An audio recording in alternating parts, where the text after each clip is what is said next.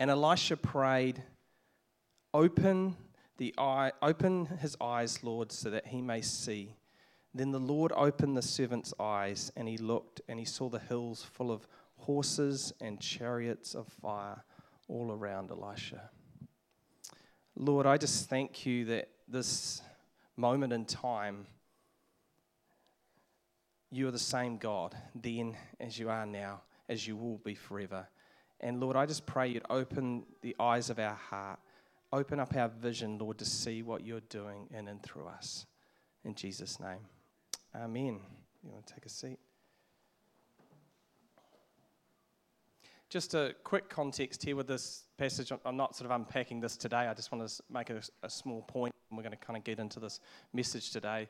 But the context here is, if you're not familiar with the story, is that the enemies are coming against Elisha, the prophet, and he's at a town.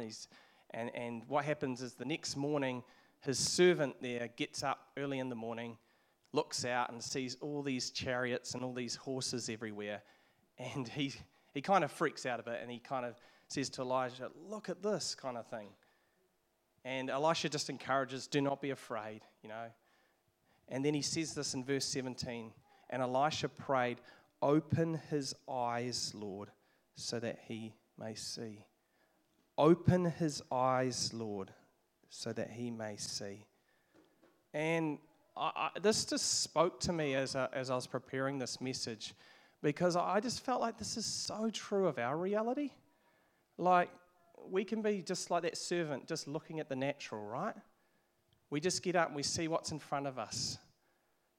But we're not seeing the greater reality. And that's why Elisha's praying, because he can see it. He's someone who sees the greater reality. And he's like, Lord, would you open the eyes of my servant so that he can see what I see? And when he does, he sees these, you know, all these horses and chariots of fire. He sees this great army, just an incredible thing. And he obviously, he would have been blown away. And I just thought, man, that's cool. Like, I just think we often so live in this reality that we just think this is all there is sometimes. And we forget that there is an ultimate reality that underpins and is around our reality, which is God, which is the heavenly realm, which is that this massive reality that's all around us. And I just kind of think, like, for a moment, if we could be like that servant, imagine that this morning, that our eyes would just open, even just here at Korimaku, here this morning on Sunday the 25th of November, if our eyes could open like that and see what God is doing in and around us right now, I bet it would just blow our minds, right? Like, I bet there are angels here this morning. I bet there's stuff going on in God's realm and reality around us that would just absolutely blow our minds. And we'd just be like, oh, that's happening here at church on Sunday morning? I thought we were just singing songs and taking communion and listening to Nick prattle on. That's going on in our midst this morning. That is the ultimate reality. Imagine if you saw that as you went home today in the car. You saw that heavenly reality going on all around you when you went back to your home. Imagine that at work tomorrow morning, at that boring staff meeting. The kingdom of God breaking through, and you're seeing that all around as they're talking about someone didn't put the mugs away in the dishwasher, or there's not enough, someone didn't replace the toilet roll, whatever massive agenda item is for Monday morning. And the kingdom of God, his reality is there. And you see, that's what Jesus proclaimed when he came. He proclaimed the kingdom of heaven. And the kingdom of heaven is that reality. It's that ultimate reality. And I love this expression, the order of heaven. Like, what is heaven like? And I heard this person say, like, in the order of heaven, is there any sickness there? No. There's no sickness in the heavenly realm and in God's reality. Is there any demonic oppression in that reality, in that order? No. There's not at all. Is there any poverty in that reality? No. God's got plenty of resources and money and things that we need. And so when we are as Christians, partnering with God, we're partnering with God to bring that order into our reality. The signs of the kingdom are bringing real reality into this reality to make it real, as it will be one day. At the marriage of heaven and earth, this will be that ultimate reality. It's not quite yet, but there are times where heaven breaks through. And there is a sense, I think, as a church and as Christians, we need to open our eyes to see what God is doing in and around us, right? Awesome. So we have a vision as a church, a whānau, wholeheartedly devoted to Jesus and each other, actively participating in the kingdom of God, spreading in the Manawatu and beyond. I'm just going to unpack that a little bit. A whānau wholeheartedly devoted to Jesus. We're a family who gather around Jesus at the center of our lives. It's all about Jesus. He is the head of this church. We are gathered in His name here today, and wherever we gather in our homes and places, we gather around Jesus. He is the center of everything. And we're people who are wholeheartedly going after Jesus as a church. Like, we love His presence. We love being with Him. We want to be transformed by His presence and His power. And this kind of comes from this, Jesus is central to everything we do. Jesus' greatest commandment, Matthew 22, 37 to 40, Jesus said to the people around him, said, love the Lord your God with all your heart, soul, and all your mind. And all the Jewish listeners would have been, we could get that. That's the Shema. It's from Deuteronomy. Yep, bang on. That's awesome. Let's do that. And then he brings this other one from Leviticus together, and love your neighbor as yourself. And it's a beautiful way that Jesus brings those two things together. Love the Lord your God with all your heart, soul, and mind. Like, as a community, as a church, as followers of Jesus, we want to love the Lord with all our heart, soul, mind, everything within us. We want to go after Jesus. And like I said, and each other. As Jesus added that, love your neighbor as yourself. And throughout the New Testament, there's this reference, one another. All these commandments to love and care for one another over and over and over again. This is the community that we want to be, a whānau that loves one another and cares for each other. One of the primary ways that early Christians spoke about each other and related to each other was as brothers and sisters. If you read through the letters, they talk about brothers and sisters. Like, this is this family, this whānau kind of way of doing life and doing church together. And that is at the heart of what we're doing here.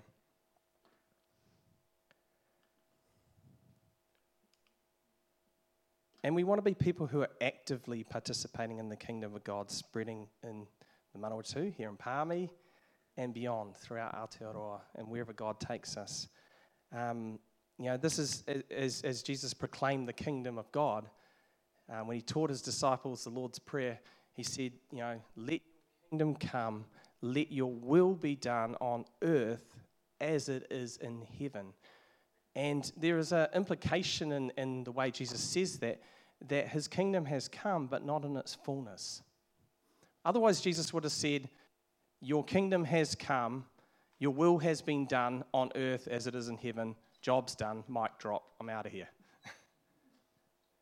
There is an implication there that it hasn't come in its fullness, and we know that's right, isn't it? There's still brokenness, there's still sin, there's still disease, there's still evil in our world.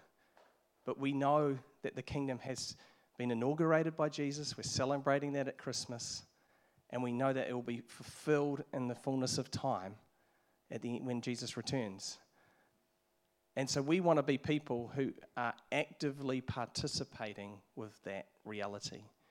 So we're kind of grabbing hold of that prayer and saying, yes, Lord, let your kingdom come in Palmy as it is in heaven. Let your kingdom come in Korimaku as it is in heaven. Let your rule and reign be a part of our reality. We want to participate with that. So often with God, we just leave it sort of all up to him, or we all try and do it all ourselves.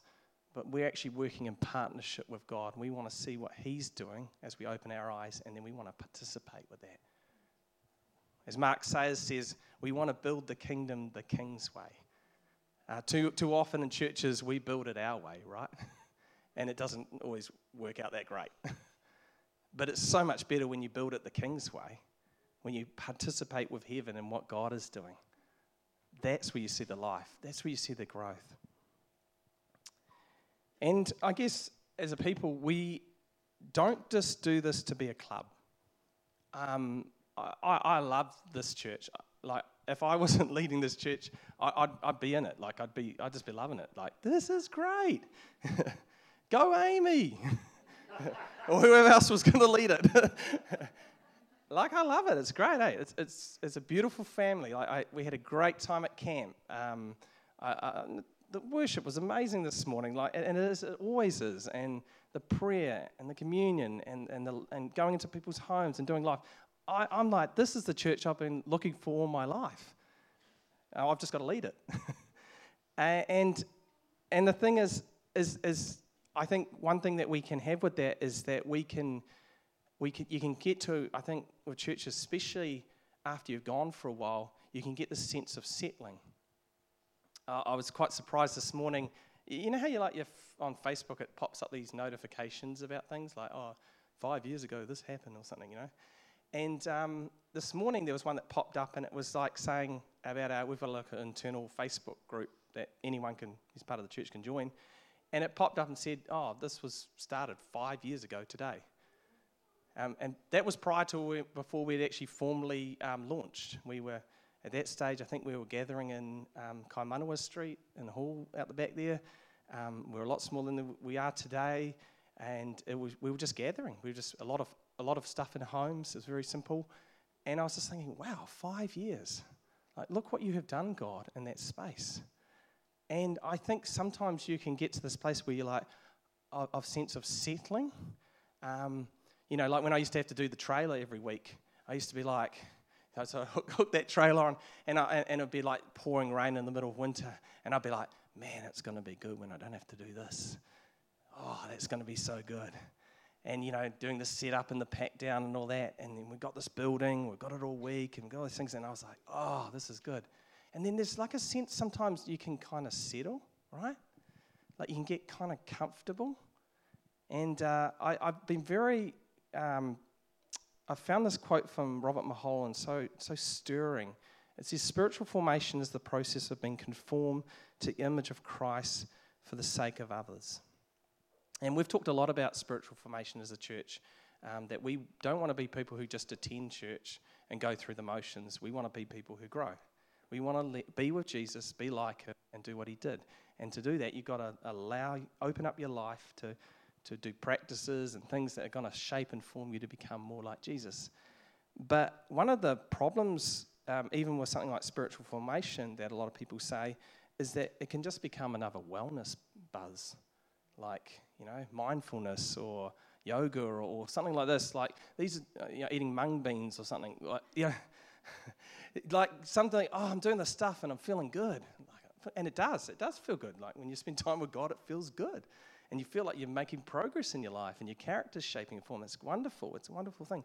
But it's all for the sake of others. It's not just so we can feel good. That's an awesome byproduct.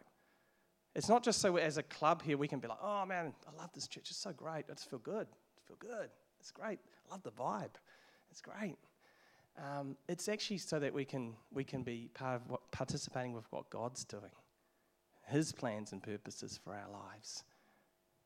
And, there's a whole lot of people out there that need the presence of God, right?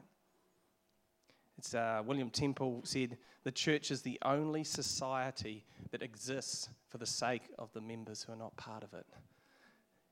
Primarily exists for the sake of those members who are not part of it. Like, we are a people on a mission. We are people moving. And I think, just to keep going back onto that settling kind of analogy, with camping coming up for a lot of us, I think sometimes we can get into that like camping. Like This year, thankfully, we're staying in a bunk room, so I don't have to set up the tent, so my marriage is going to last with all the problems of setting up the tents that we've had. But there's something about camp once you've got it all set up and, stressed and sunburnt and all that, and you've got the deck chair out and you've got some nice drink and you've got some nice food in front of you. There's something about, this is nice, this is good. Kids having fun, you're swimming, it's sunny, hopefully New Zealand weather hasn't ruined it. Like, there's good stuff going on, you're enjoying it. But it's not reality. Like, there's something beautiful about holidays, but it's not reality, right? And that's that terrible depression feeling we feel when you get down to that last couple of nights. You're like, oh no, I've only got a couple more nights to go, and you're trying to just string out that joy. And I even do this on the way home. I'm like, oh yeah, we've got to stop for takeaways on the way back. We've got to stop for coffee on the way back. We've just got to keep that joy going a little more. Not that I'm not joyous about leading this church, but the thought of going back to work, a responsibility, it's like, oh, this is good. This is good. But the thing about camping, like I said, it's not reality. And if you camp somewhere, you just take the resources you've got in with you, and eventually you kind of deplete them unless you can make it to the supermarket or something. It's not reality. But I think so often in the Christian life, we kind of just get to that place where we're like, oh, let's just settle. This is nice. This is good. This is good. Let's just settle here. But God's calling us to more, right? God's always calling us to more. Now, this is not God is calling you to burn your life out, because I know a lot of churches have made those kind of messages. This is God calling you to do all these heavy burdens, like Jesus' invitation from Matthew 11. Come to me, all who are weary, and I will give you rest. Come and learn from me, and I'll show you how to do life. Like, his burden is light, his yoke is easy, but he calls us to go on a journey. Not to settle, not to just be comfortable. And I love this Psalm 84:5. Blessed are those whose strength is in you, whose hearts are set on pilgrimage. Isn't that beautiful? Blessed are those whose strength is in God and whose hearts are set on pilgrimage. Whose hearts are not set on finding the comfortable, easy path of resistance kind of stage of life. It's pilgrimage. It's going on a pilgrimage together. And not just on your own. It's with a group of awesome people that you're going to do life with. A traveling band of people that have gone on this crazy journey together to grow deeper in God. And yes, there's going to be stops on the way and rest and refreshment and all sorts of things like that. Campfires or what have you. But we're going to keep going on this pilgrimage. Keep going after everything that God's got for us. Unfortunately, I think a lot of us sometimes just live our lives kind of looking at our shoes. I'm guilty of this. Sometimes you just get stuck living in the moment, comfortable or trying to struggle through whatever you're dealing with that day. A few years back, Amy and I did walk the Abel Tasman together down top of the South Island. It's a beautiful walk. If anyone's done it, it's one of the great walks. And we got to the end of this walk, and we were just kind of talking about it in the car park near the cafe. And I was kind of talking about it like, oh, man, that was amazing. That was cool. Like, every time you went around New Bay, there was like this another panoramic, beautiful vista of this beach and these things that were happening around here. It was so cool. I was so excited. Every time I was going around New Bend, I was like, look at this, Amy, look at this, sort of thing, and talking to the kids. And Amy said it wasn't so enjoyable for her because she was just looking at her feet because she was worried about tripping up over the all the branches and stuff and the rocks. And she said she was like, oh no, I just want to get to the cafe and get something to eat. This is not enjoyable. And the thing I reflected on that, I was keen to get to the cafe and have something to eat as well, always. But the thing I reflected on that was that I had my head up and I was looking at, maybe I got better balance than Amy, but I was looking out and I was seeing those beautiful vistas and panoramics, and I was getting this beautiful view, and I was like, oh, look around this corner. What's next? What's happening here? But if I'd just been staring at my feet, looking at the branches and the rocks and things like that, it would have just been another bushwalk, like just another walk in the bush, like any other walk. I could have missed something there. And I feel like that's what God's calling us to. That's the thing as we go on this break over the summer and stuff, is like lift up our eyes. Lift up our eyes and see what God is doing in and through us, in our lives, in our homes, in our workplaces, in our schools. God is moving. He's doing stuff. And why is this so important? It's because we live in the ruins of Christendom. We live in the Western church, which is like, you go global church around the world, it's going off. Like Christianity as a whole in the world is doing amazing. In Africa and Asia, Latin America, these sort of places, it's just going off. Like this is where most Christians are in the world by far. The minority in the world is actually the Western church where it used to be. And in most Western churches, it's really struggling. This is from a Barna study in America a few years ago. And they're just interviewing millennials, which I just sort of scrape into. My kids are trying to call me a boomer, but I'm a millennial, right? I'd be a Gen X if I wasn't a millennial, but I'm definitely a millennial, I think. And it's basically people from about 1980 to something like 2000, I think. And, 1980 to 1995, they came of age around the millennium. Gen Z's 96 to mid-2000s. But this is what they found when they interviewed these guys. They said 22% of them are prodigals, ex-Christians. So these people just left the faith.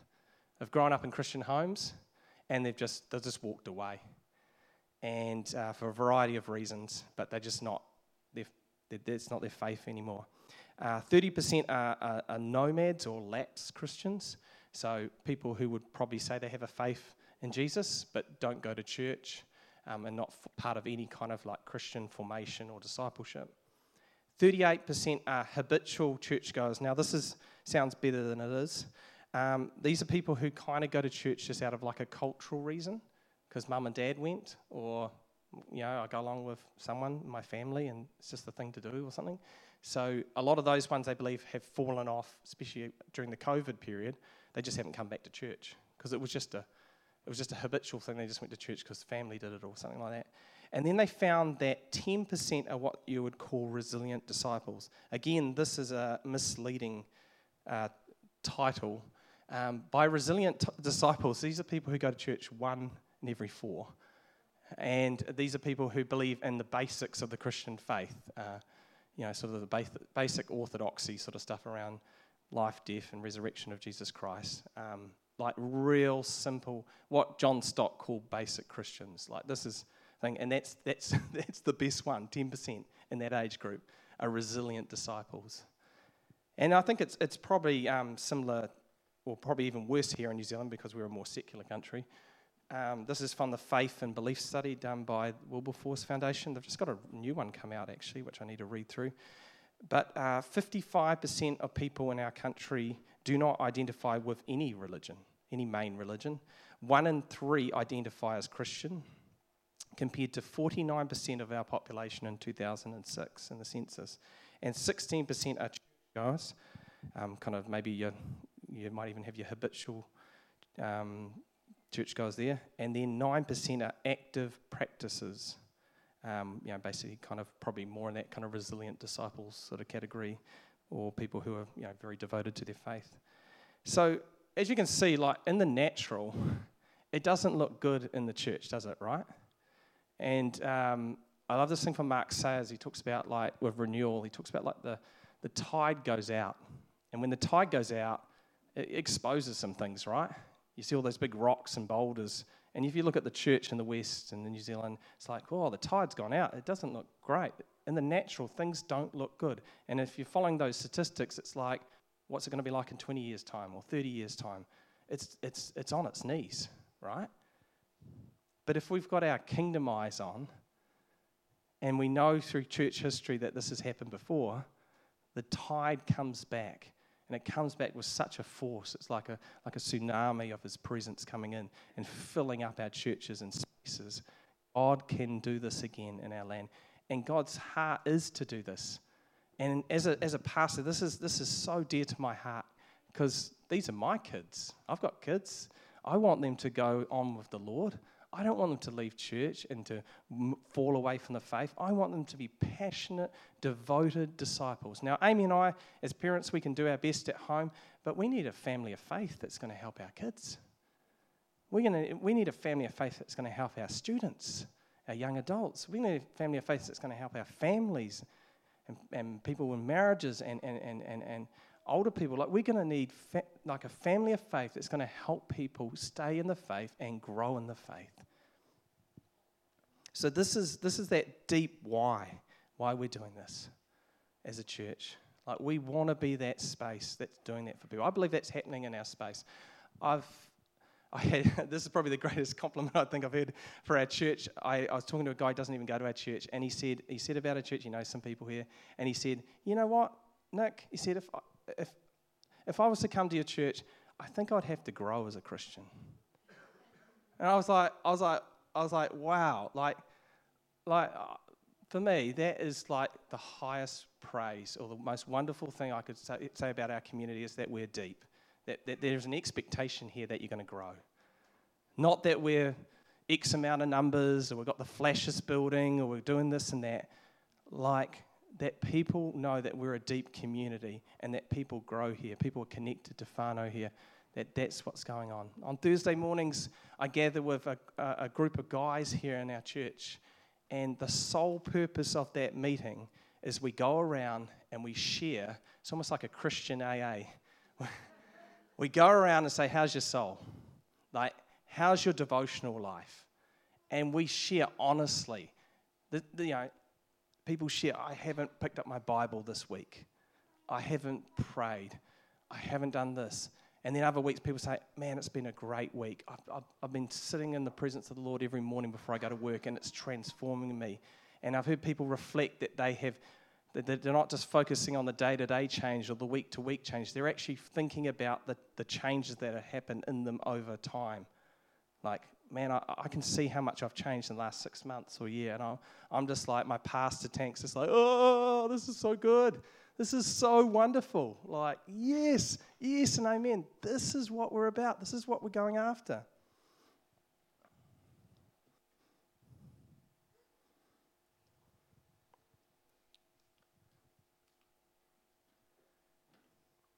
So as I sort of come to close this morning, I guess there's 5 things I'd love you to just have on your heart and commit to if you consider this church your home.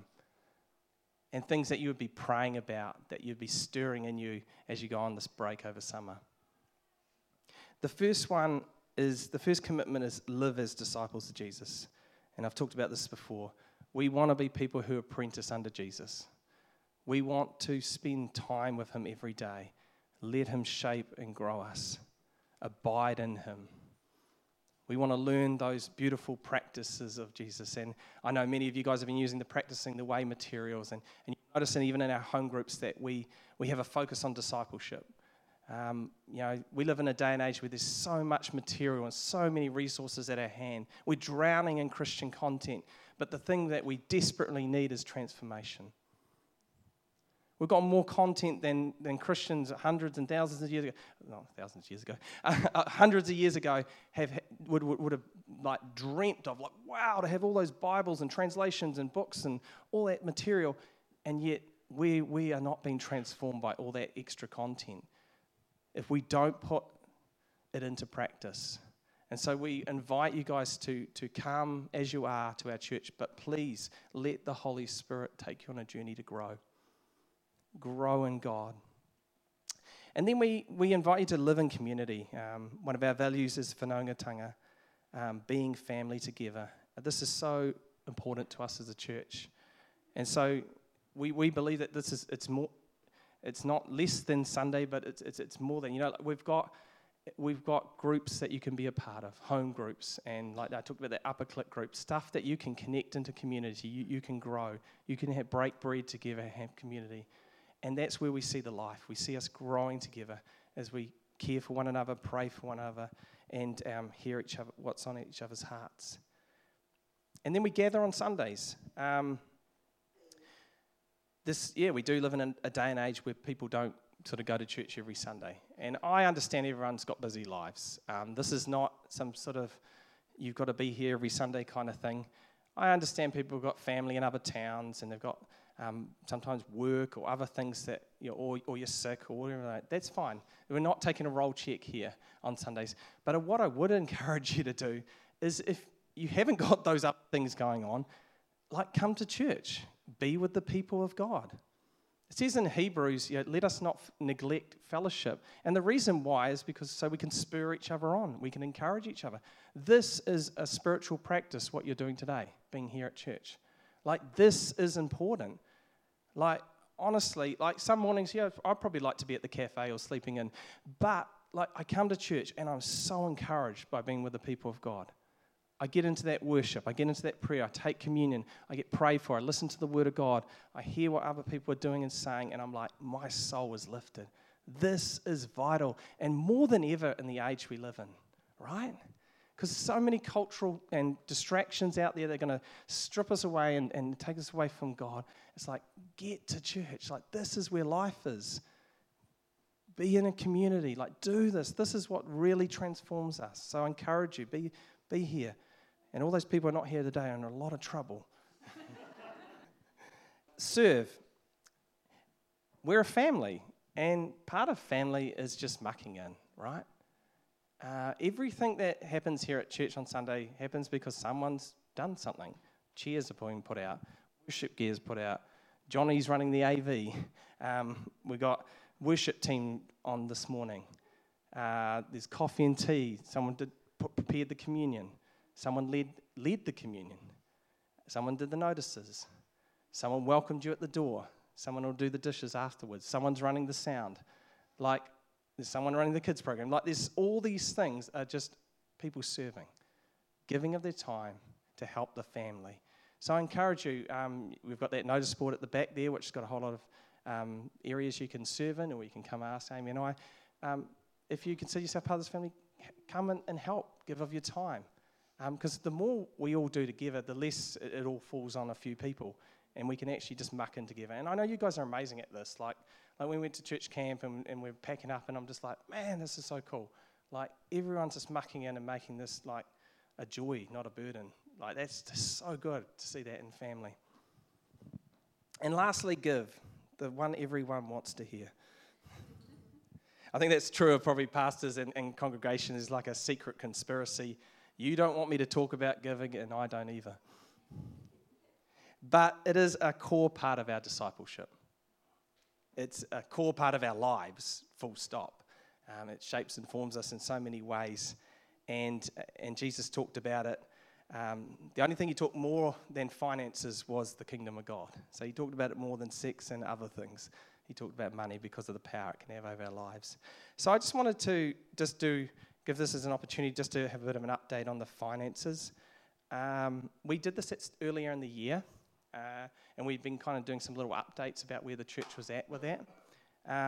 As you're probably aware, everything we have, just like I talked about that serving conversation before, everything we have comes from you guys. So we don't get money from the council or the government or some sort of grant.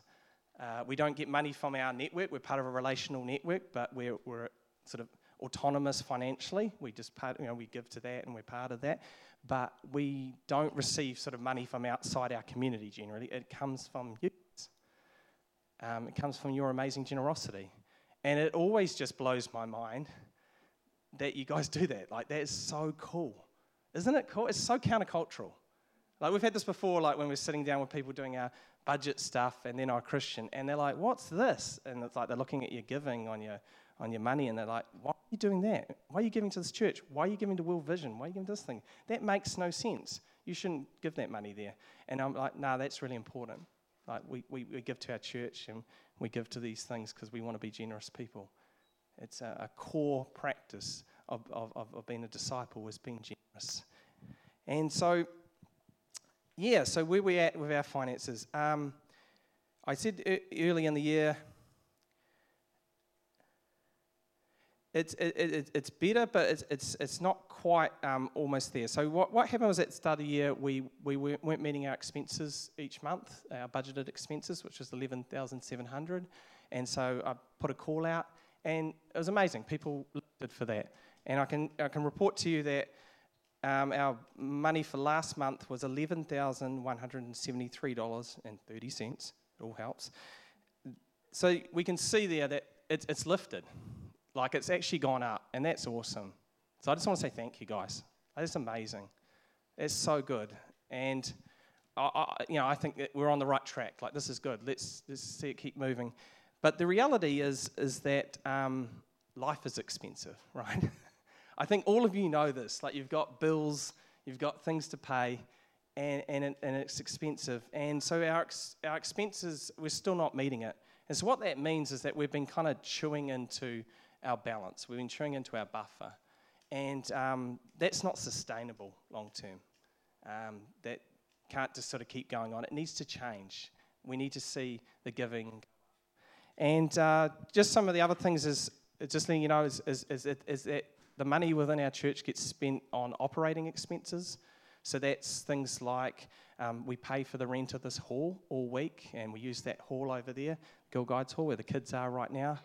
We have to pay insurances. For the songs that you have on the screen, you have to pay for the rights for those, the coffee and tea, like anything you can imagine, communion, like all these things are like operating expenses that you have to pay, like in any business or organisation. They're just overheads that you have to pay.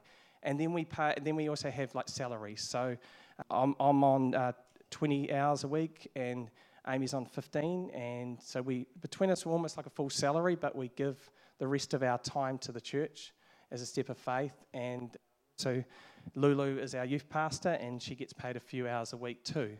And so that's where all the sort of money sort of goes, if you're curious about what happens to money at church.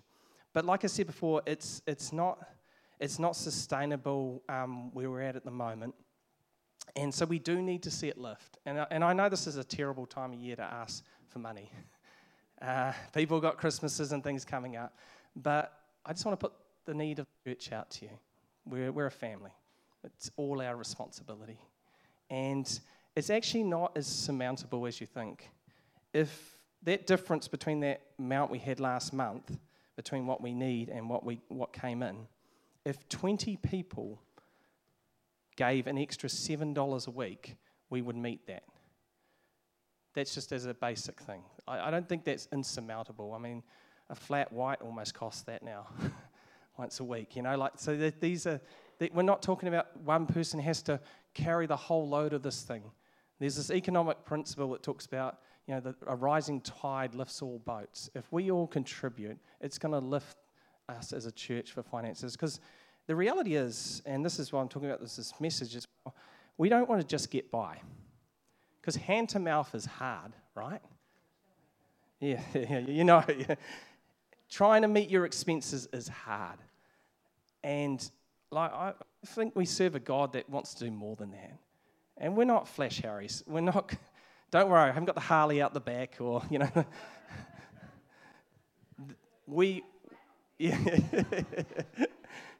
But there's so much we can't do because we haven't got kingdom resource, right?